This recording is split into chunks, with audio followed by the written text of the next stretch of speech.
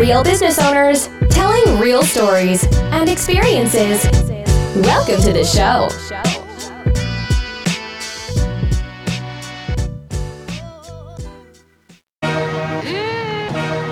What's up, everybody? Interview number 2. I got my first ever customer and now good friend, Ryan Kane, the owner of Majestic Car Wash here in beautiful, sunny/rainy Fort Lauderdale, Florida. Right? Car washes love rain. Say hi, Ryan. Hi. Very good. All right. I want to hear your story. Right? Tell me the story of Majestic Car Wash. How did it get here? And we didn't build it. It was built in 1991.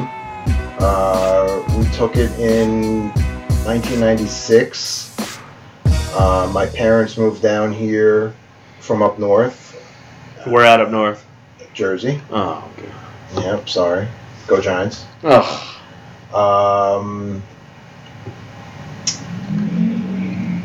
And when they bought it, there was nothing here. It was pretty much, 40, 50 cars a day. My father built it up to... And that's not good for the car wash business. It can be good for the car wash business if you're the only car wash in town. Sure. Of course, you want to do more. But there wasn't much competition. He built it up over the years. Your father built it up? Yes. So your father ran it, yes. Operated it, built it up? Yes. I came down in 2009, and now it's pretty much me and Mom. How is it working with family? It's not easy. Why? It can be fun, it can be rewarding, but differences of opinion can definitely get in the way. I find it because, I get my car washed here, and, we obviously spend time together, and I know your mom real well, and I see some other businesses, and so what's funny is I can watch an owner with a manager interact, right? And they might have differences of opinion, but they'll talk it out, and then there's the owner makes a decision, and whether the manager, agrees with it or not, the manager has to do it. That is completely different here. You and your mom, right, at the end of the day still have to be family. So when you disagree, you've actually been, disagreeing your entire life, because I'm pretty sure you guys didn't agree on everything all the time. She's my mom. She's your mom, right? But she ever pulled the mom card on you? Like, I'm your mom, you do what I say? Not outside of the business. And I wouldn't say... Yeah, I could say, you could say she pulled the mom card. There it is. But, the flip side, though, of working with family is you get to pull the son card, which is... I don't get to pull the son card. Come on, you have grandkids. Oh, I got to go visit them. She's got that soft spot, I don't get to pull the son card. So only the mom card, there's no such thing as a son card. Right. Yeah. So I'm interested in, the progression. Right? You started off kind of, your mom may have known a little bit about it, but it was your dad was the sole focus, and then now you're taking it over, right? What has it been like taking over a car wash business coming from finance and the restaurant space kind of similar, but, what's it been like till now? Business is business. I don't remember the movie, but there was a movie with Rodney Dangerfield in it, and he said basically, it doesn't matter what you sell. You could be selling widgets. A business is a business. You're selling something. Here we sell car washes.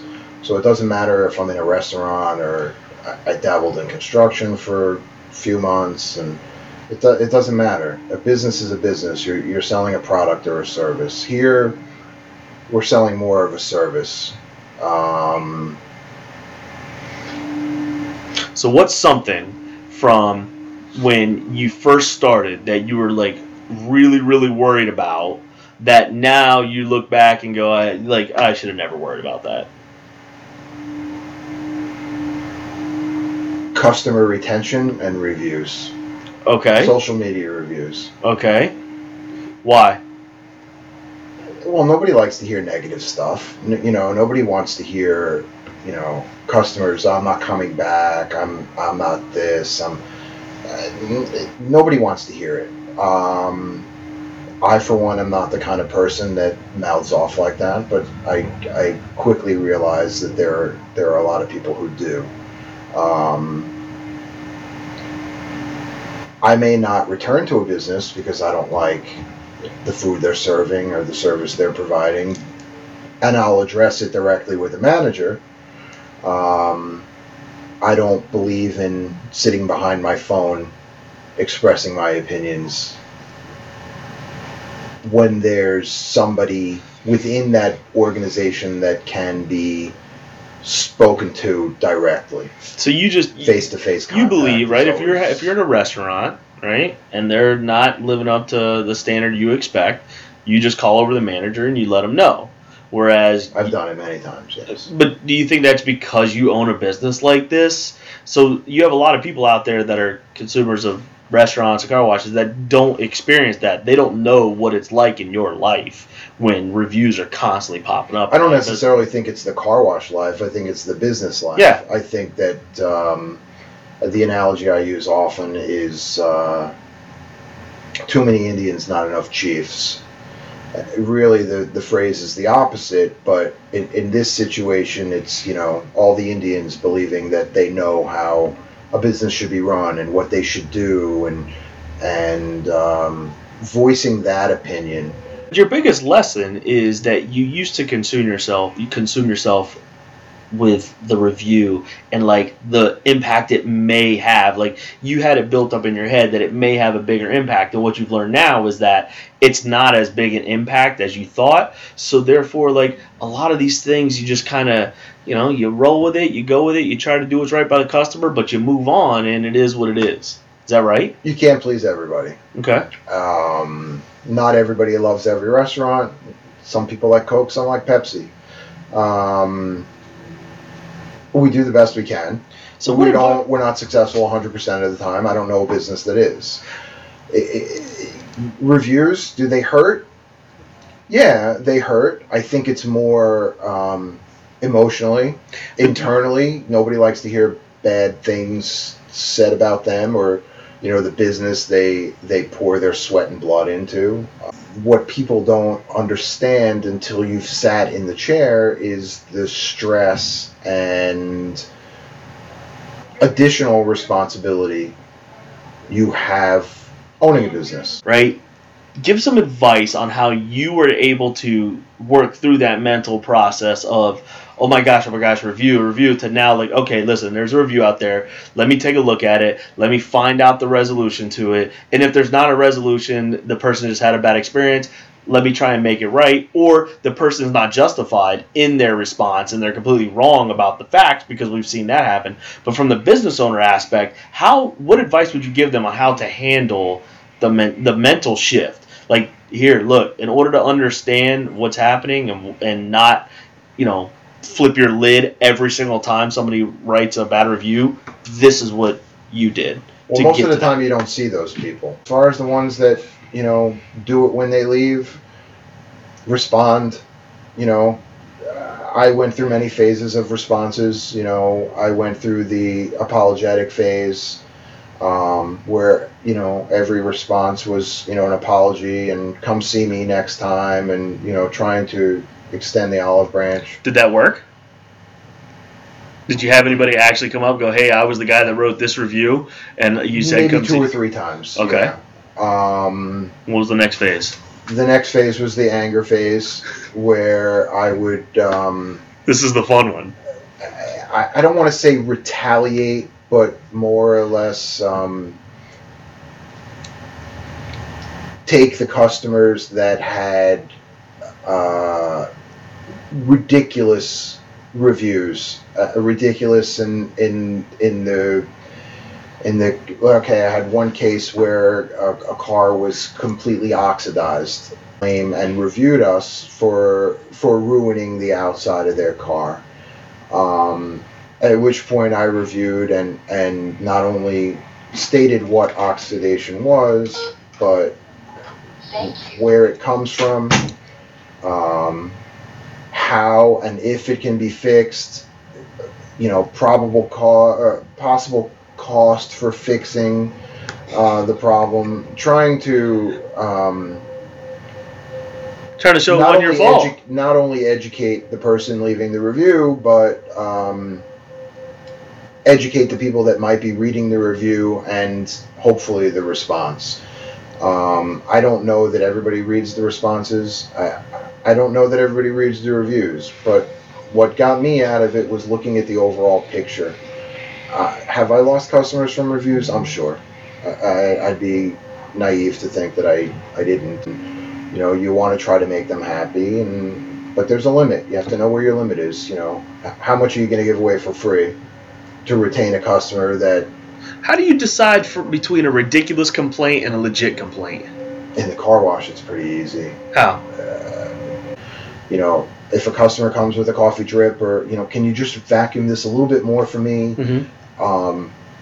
Never will we have a problem taking the car back and giving it a once over, or grabbing a cowl with some cleaner and cleaning off a drip, or sure, wiping down a seat. Never. But when they come to you in an aggressive fashion, I'm never coming here, I come here all the time, I'm your best customer, you guys are all stupid, how do you not know how to clean a car? Those things, you start off on, it already starts with a sour taste. With those customers, when you just say, look, man, I don't think that you should come back here. I've done that. I know. And do you feel like you're protecting the staff in a sense? Like, I've seen people have accused, a car wash is notorious for being accused of theft, things like that, and that's why you have video monitor, stuff like that. And I've watched you protect your staff where people have actually accused you of stealing something, and then you go and look at the video and you watch them take the item from their front seat, put it in their trunk. Yeah. They never check their trunk, and then you open the trunk after they've accused you, and then there's no apology after they've wound up lighting you up in the middle of the lobby with all those customers hearing it. They just go, "Oh, I'm sorry," and they drive off. That's the problem with lighting me up. Yeah. Is there's no, and I've had, listen, I've gone through many phases. Retail is very difficult. I'm assuming most of your customers are going to be retail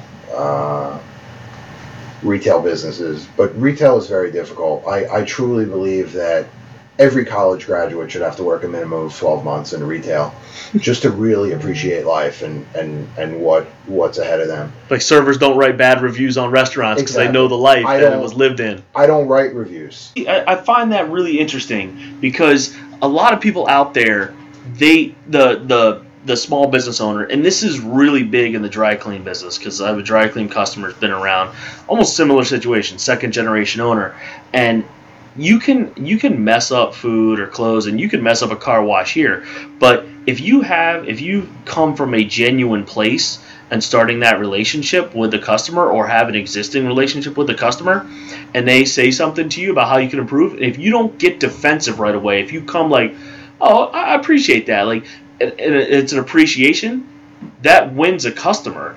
So you've actually won a customer from a bad position, right? Like you were playing defense, and now you've got this long-term customer, and they're actually way more loyal and will actually tell more of their friends about you because you were able to come from that place rather than, a server messing up a meal, saying, "Hey," and somebody mentioning it and getting defensive on why they did it, why the other person's wrong, things like that. If it's fixable, it's fixable.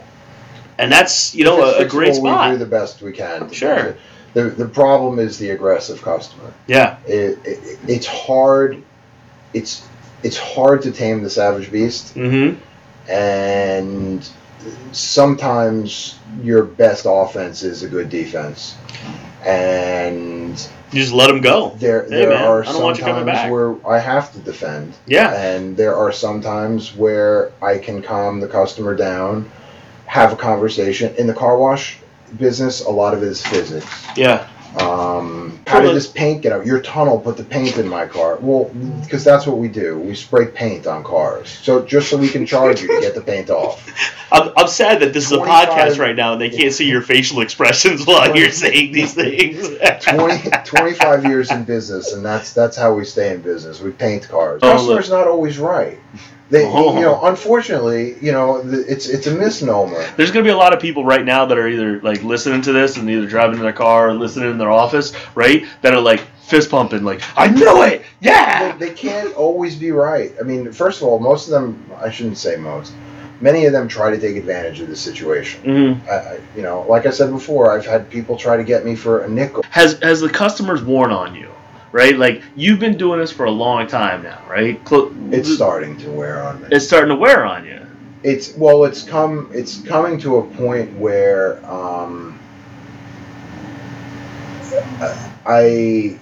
my father used to have this saying, "Keep it outside." And basically, what was behind that was I have people out there that are trained to deal with customers. Unless it has to come inside, I don't want to hear about it. Mm-hmm. You all know what you need to do. You all know how, to baby the customer, to take care of the customer. I have this on my car. Go grab something and get it off. Just, whatever it is. You don't have to nickel and dime somebody for $5 or $10 because you had to grab a rag and some solution to get some paint off the side of the car. Excessive amounts, yes, there's a limit. People don't understand. They will come on a Saturday when I have a line to Federal Highway. Oh, you guys are killing it. But where were you Monday, Tuesday, and Wednesday when it rained? Yeah. Who's paying those bills? Or where were you when I didn't have electricity for 11 days after the hurricane and was struggling to make payroll just so my guys could eat? It's real world stuff. A lot of my guys are young. A lot of them have kids. Mm-hmm. They work for tips. A lot of people don't tip them. So let's talk about your staff for a little bit, because you do have turnover, and I mean you're in a space where if it rains, you close. Weather is based, so their income isn't guaranteed every single week. How do you manage through that to be able to keep staff? Because you have long-term staff. It is what it is. It is. They all know coming on here that that's the situation. So when they get hired, they know, like the conversations had. Look, it's in the employee handbook. But I give them overtime, which most car washes don't do, and it hurts. It hurts my bottom line. My percentage of payroll is probably a couple points higher than it should be, but that's why I have guys here 6, 7, 8. One guy's been here almost 9 years. Yeah, which is, car wash is unheard of. Unheard of. And, and anytime you're dealing with, a lot of frontline staff and things like that, longevity is is pretty rare. A lot of my customers like that. They like coming and seeing the same people every day. They feel like, they're known. There's customers that, ask for certain people to work on their cars because especially they know the detail shop. Do, especially in the detail shop. Yeah, they know what they're doing, and when a new guy comes in here and he sees 6 or 7 guys that have been here 2, 3, 4 plus years, making good money, there's a reason. They may not start off making that kind of money, but we're pretty aggressive in taking care of them and making sure that they can survive. And because the hurricane was a testament to itself. Well, so because keeping staff, and just like you said, this industry is intense, where there's a lot of long hours. It's hot. We're in South Florida. It's hot. Like you said, wearing a winter coat, but that means it dropped below like 70 degrees down here, and we're not used to it. Well, last week it was pretty cold. Last week it was. But so and also too, the industry is shifting, right? So car washes that are full service, where you can, you drop your car, you go into the lobby, you grab a cup of coffee and wait for your car to come out, or get a detail and drop it off and pick it up later. There's a lot of express washes. Plus, in your case, you had a car wash open up 3 blocks away, right? 3 blocks away from you, so competition's tough, and the fact that you still keep staff, things like that, how does competition play into that? It was more steer the ship. I mean, they were running by here every day, screaming at the guys, we're going to put you out of business, we're going to put you out of business. And my response to them was, shut your mouth. My guys. Yeah. Don't say a word. The first person that opens his mouth takes a trip home. Yeah. Don't play the game. Just put your head down and steer the ship. And so far it's worked. They opened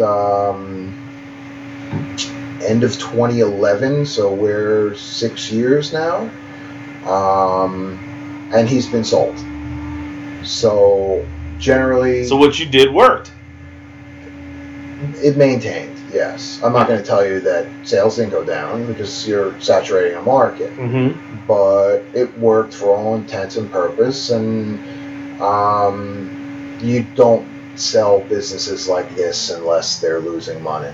Yeah, but so even though when they moved in, you had to be scared a little bit, right? Yeah, it's not easy. What was your first reaction to hear shit? Right? And then what was the game plan? Steer the ship. Just keep going. Just do what we know how to do. I changed the menu a little bit. Mm-hmm. I made sure my prices were comparable, if not less, for what we do. And that was it. We just did what we do, and if it was going to happen, it was going to happen. Mm-hmm. I can't. This was something that was out of my control, and if the masses decided that I wasn't worthy and my business wasn't worthy. Yeah, so I find it interesting because in the world that we are in, right, the small businesses, the hugely customer-facing, service-based, right, looking for those repeat customers,